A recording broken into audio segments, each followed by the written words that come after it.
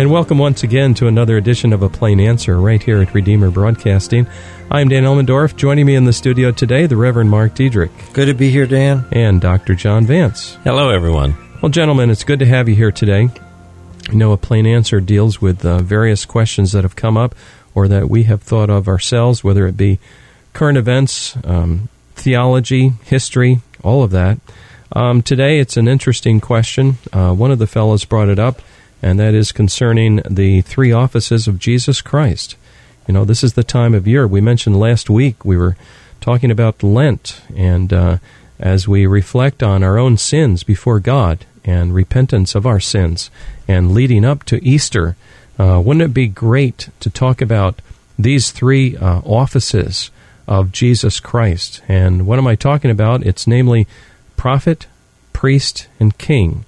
As we read the Bible, these three offices become very apparent that Christ holds, and we could say he executes these offices. And so maybe we could talk a little bit about that today. Jesus Christ, the Savior of the world, and him being prophet, priest, and king. So who would like to get us started? Well, if we want to get started, I suppose we should start with prophet, and Jesus is the prophet. Mm-hmm. I think there's a couple areas where I think the Westminster Larger and Shorter Catechisms talk about this very nicely. And it says, "How doth Christ execute the office of prophet? Christ executeth the office of prophet in his revealing to the church in all ages, by his Spirit and word, and divers ways of administration, the whole will of God." That's key, the will of God, and all things concerning their edification and salvation. Hebrews 1 goes on to talk about that. It says, "Long ago, at many times, in many ways, God spoke to our fathers by the prophets, but in these last days, he has spoken to us by his Son, whom he appointed the heir of all things, to whom he also created the world." It's also called in theology, to use the Latin phrase, munus triplex, which means three offices. Okay. They actually are three offices that reflect his one mediatorship. Mm-hmm. He is the one mediator appointed by God to us. He mediates between God and us and God. What was that term again? What? That term. Munus triplex. Munus triplex. I'm glad you explained it, because it almost sounded like a move with the WWF, the professional wrestlers there. The munus triplex. And it was particularly emphasized at the time of the Reformation. And they saw, the Reformers did, that when Christ was baptized, that kind of inaugurates the official or the inauguration of his exercise of these offices as prophet, priest, and king. Now, Mark, you mentioned the office of prophet in particular, how that Christ does reveal to the church throughout all ages by his Spirit and word what God's will is for us. So it's really he's teaching us. He's declaring to us. You know, that's very important, because one of the things that we often talk about is we talk about general revelation and special revelation. Yeah. And in general revelation, of course, it talks about how we see God in nature. We see that God has created nature. And if we look in Romans 1, then we find out that there's limitations to that. Sure. The problem is, we as sinful human beings, instead of worshiping God as who he is, we start worshiping the creatures instead. Yeah. Whether that creature be idols or whether it be ourselves and our own well-being. So at that point, we need something more, and we have the special revelation. That's where the prophets came in. And Jesus is the perfect prophet to tell us how we can be reconnected with God. Yeah, so this general revelation you're referring to is enough for mankind to know that there is a God. Right. But it's almost condemning in that it is. We don't have yet enough information to know how to have personal relationship with this God, how to have our sins forgiven and be right with him. That's where the office of prophet comes in, of Jesus Christ, where his word and Spirit is made known to us, the will of God. He reveals and teaches. That really is what a prophet does. Yeah. A prophet in the Old Testament is, in some ways, the mouthpiece of God. And, of course, finally, all of the prophets have their ministries sanctioned or authenticated in the one person, Jesus Christ, who is the prophet, priest, and king. You know, that Isaiah was actually prophesying and speaking through Christ. And so were all of the prophets of the Old Testament. So when he finally came, he not only is the summation of all of that, but here we have standing before us the very voice of God, the second person of the Trinity, teaching us. It's a great light that shines. Yeah. It's almost like there's a little bit hidden here and there in the Old Testament, and you have these glimpses, but when Jesus comes, it becomes much more clear, much more clear. Sharp focus. Jesus, when he was dealing with the scribes and Pharisees, says, you search the Scriptures because in them you think you have eternal life, but they speak of me, and so that's the key, and you see that in Isaiah chapter 53. Here Isaiah is talking to Israel during Uzziah's reign and Jotham's and Hezekiah's and, probably a little bit of Manasseh's reign. You have all these problems that they're talking about, but in the midst of all that, he's talking about something that's bigger, a lot bigger than Sennacherib coming and laying siege to Jerusalem. It's as if they were striking matches in the dark, but when Jesus came, the floodlights were let go. Amen. Well, I think that's a good place to take a break, and when we come back, we'll continue talking about Christ as our priest, and then finally Christ as our king. You're listening to A Plain Answer here at Redeemer Broadcasting. Stay with us. We'll be right back.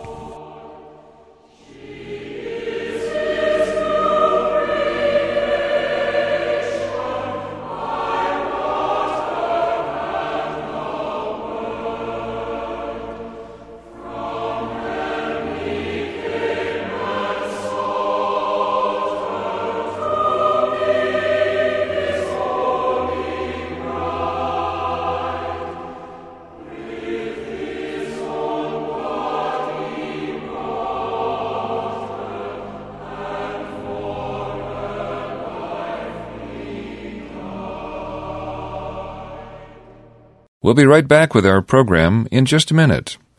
Now, a reminder that your gifts to this ministry enable us to bring you thoughtful, Christ-centered programming 24 hours a day. Would you prayerfully consider helping us with a tax-deductible gift this month? Redeemer Broadcasting is a 501c3 not-for-profit broadcast ministry. We're entirely listener-supported and have no advertisements. If you would like to help support us this month, and perhaps in the future, our mailing address is Redeemer Broadcasting, Post Office Box 1520, Olive Bridge, New York, 12461. Once again, Redeemer Broadcasting, Post Office Box 1520, Olive Bridge, New York, 12461. Stay with us now for the second half of our program.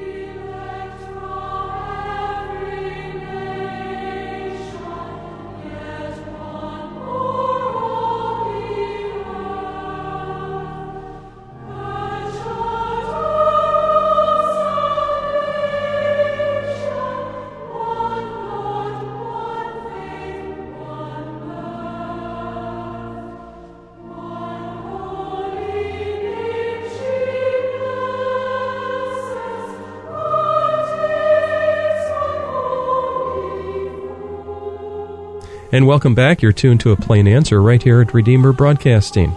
I'm Dan Elmendorf. In the studio with me today, the Reverend Mark Diedrich and Dr. John Vance. We're talking about the three offices of the Lord Jesus Christ. In our last segment, we talked about him being prophet. Next up is him being priest. And who would like to get us started on that? Well, again, I think one of the nicest definitions of how Christ performed the office of a priest is, again, the larger catechism. Christ executeth the office of a priest in his offering himself a sacrifice without spot to God, to be a reconciliation for the sins of his people and in making a continual intercession for them. There are actually two parts to that. The first is the sacrifice. And the priest in the Old Testament, of course, made sacrifice. In this case, Christ sacrificed himself. Yeah. And then the second part is to intercede. The priest always interceded for the people, and that's what Christ does. He intercedes for us. So this is a lot more. This is a fuller, this is all that the Old Covenant would be pointing to. Can we just take a pause and just describe, though, what did that Old Testament priest go through? How did he act? What did he do for his people? Well, first of all, he was taken out from among men to represent the people to God. And when Jesus becomes our priest, he is representing us to the Father. Now, he is a perfect priest, but as Mark has pointed out here, he is both the one who offers and the one who is offered. Mm-hmm. And so Jesus Christ, as the priest of God, is also the priest of man. This again reflects his mediatorship, and what a wonderful and rich teaching this is concerning this time of the year. Oh, yes. Now, there was always some imperfection involved in the old priesthood. I noticed the definition you read, Mark, how that Christ executes this office of a priest in his once offering himself a sacrifice without spot to God. Can you talk about that a little bit, how that this was the epitome, this was the ultimate perfection? This was something that when you looked at the Old Testament, what were they to give? They were to give the best. They were to give the best lamb, the lamb without spot. Yeah. And in fact, there are criticisms in the Old Testament of Israel when they started giving lambs that had spot. Mm-hmm. It shows again the holiness of God. God can only accept something that is completely without spot. And consequently, Jesus, part of the reason he came as a man and lived the 33 years on earth was to show that he was a man without sin, without spot, so he could be that sacrifice without spot. That's his active, if you will, his active salvation. And there's another contrast. In the Old Testament, the priest had to throw blood on himself, you know. That's right. He had to be cleansed through the blood. He was a weak vessel. He was a sinful vessel. But when Jesus came, of course, he came as that one who is exercised a greater priesthood. And the writer of Hebrews sets him forth in a wonderful way. If you read the book of Hebrews this time of the year, you're going to see how Jesus exercised his priesthood. And again, he sums up all the priests of the Old Testament is summed up in him. And he offers finally the great sacrifice that there is no subsequent sacrifice after that. No, that's right. I'm reminded of another text from Hebrews where it says, "Wherefore in all things it behooved him to be made like his brethren, that he might be a merciful and faithful high priest in things pertaining to God, to make reconciliation for the sins of the people." I'm just struck by the notion and fact that Jesus Christ was perfectly sinless, and yet he was fully man and fully God. This is phenomenal. This has never happened before or after that such a man would appear in history. He could not be our priest unless he was fully man. It amazes me. Well, so Jesus Christ, we're talking today about him being prophet, priest, and king. The notion of his kingship, can we move on to that?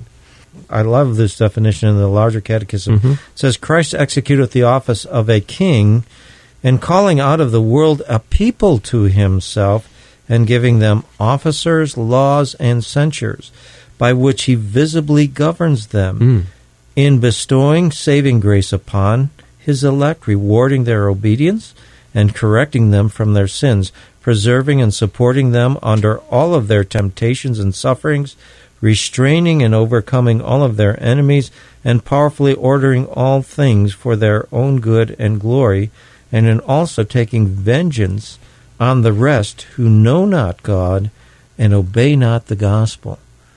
Wow, there's a bunch packed in there, but They call it the larger catechism for a reason, don't they, Mark? They do, but I love it because it starts off, and if you go to the kenosis passage in Philippians 2, when it talks about him, how he humbled himself and became obedient unto the cross, even to death on the cross, and then it says, therefore God hath highly exalted him.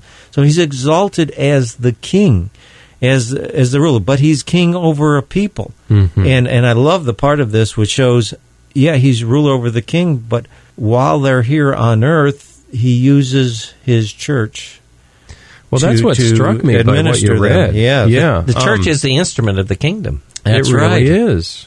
Yes. It's an instrument of the kingdom and an essential instrument that, unfortunately, we've had, and some of our listeners know very well, without mentioning a name, one who denied the ministry of the church, denying, in some sense, the kingship of Christ. Right. Well, that's what I was thinking about here as I read this, that, if this is true, that this king of ours, our King Jesus, grants and gives these officers and laws and censures to his church. I mean, if we deny that, then you really are denying the person and work of Jesus Christ. Amen to that. And the earliest creed that Christians quoted goes right to the heart of this. They confessed, and this is the earliest creed, 3 words: Jesus is Lord. Oh, yes. And I did my work for my a PhD down in, spent a lot of time in the South reading out of libraries at the University of South Carolina and then in North Carolina and places like that. And I came across lots of material from old Southern clergy, and they like to use this phrase. They address Jesus very often as the great head and king of the church. I love that. Yeah. I just love that. Yeah. That was the way they addressed him. And then they prayed their prayer that addressed him as the great head and king of the church. Yes. Yeah. Yeah, I was noticing, too, not to overdo it here on this larger catechism, Mark, but when it describes Jesus as being prophet, it's just one short paragraph. Same with when it describes him as being priest. Not that that is less important, but the writers of the catechism were careful to really work this thing out in terms of his being king, perhaps because it's misunderstood when we say we have a King Jesus. People might think, oh, you're just talking politics. Oh, no, it's much more than that. We're talking about King of Kings. Right. And right now he is reigning through his church. And guess what? He visibly governs them. Oh, my. Right. You know, this answers to some people to say, oh, this is just a spiritual kingdom. Well, yeah, that's true, but it fleshes itself out. It's incarnational exercise. Yes. And he touches his people, and that's why we have, it says, not only gives laws, but censures. The church's responsibility for their people. We have 1 Corinthians 5 and Matthew 18, where the church is to, when people stray, to bring them back. Yes. Well, the exercise of the minister here is the exercise of the keys. That's right. This has been bestowed upon God's people to exercise in his name. Right. Yes. Yeah. I'm thinking of something that occurs in a worship service, and it's very sobering to me. And in our tradition, it's called fencing the table. When the minister of Word and Sacrament gets up front and starts to administer the sacrament of the Lord's Supper, there is a time during that worship service when the table is fenced. Appropriate words are given that specifies who this meal is for. Yeah, and there's 2 aspects of that. One is to make sure that the people are believers. Yes. That they are baptized believers in Jesus Christ. Yes. The second is that they are not under the discipline of the church. Right. Because if the church has disciplined them, then they have no right to take. Now, how does that work? Look, I interrupted you, sorry, but how does that work? Let's say the elders become aware of a person who is under church discipline. Usually for flagrant sin. Yeah. And unrepentant sin. Unrepentant, flagrant sin. So how do the elders deal with that?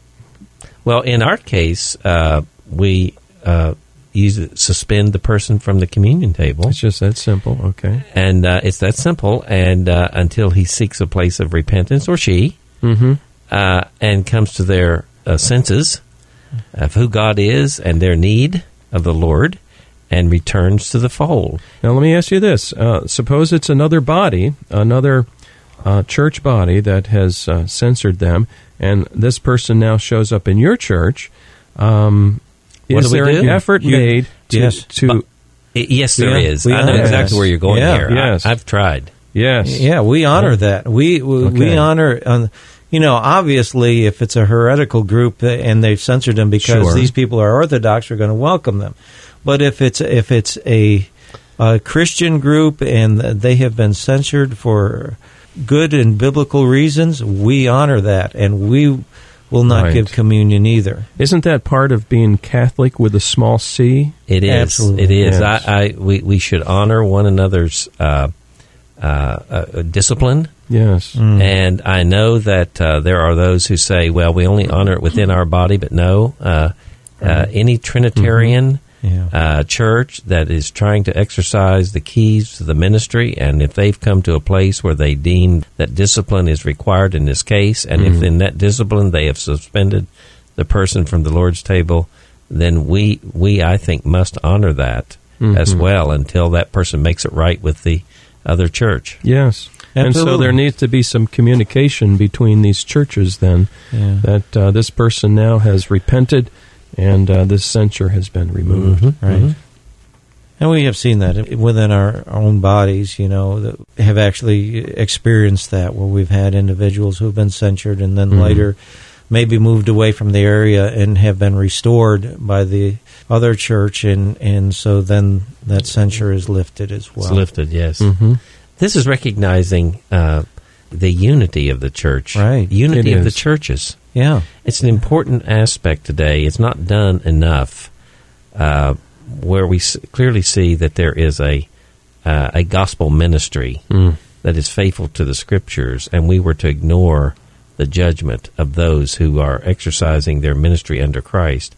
It would be a great breach of faith in a way not to follow these procedures. And our basic setting, correct me if I'm wrong, is to be of a reconciliation nature. It's not that we're out seeking, as leaders of the church, to censure people. Let me follow up on that. I'm a pastor. I have to give the invitation to the Lord's table. We don't want anyone out there to think that these kinds of censure like this or suspension from the table is for a light matter. Right. You may be struggling with your sins and weak and everything. I would do all in my power to invite and encourage that person to come to the Lord's table, that they might find it truly to be a means of grace and strengthening to them. Yes. But we're talking about here another kettle of fish, if you will. Yes. And that really often, like we've said before, is unrepentant sin.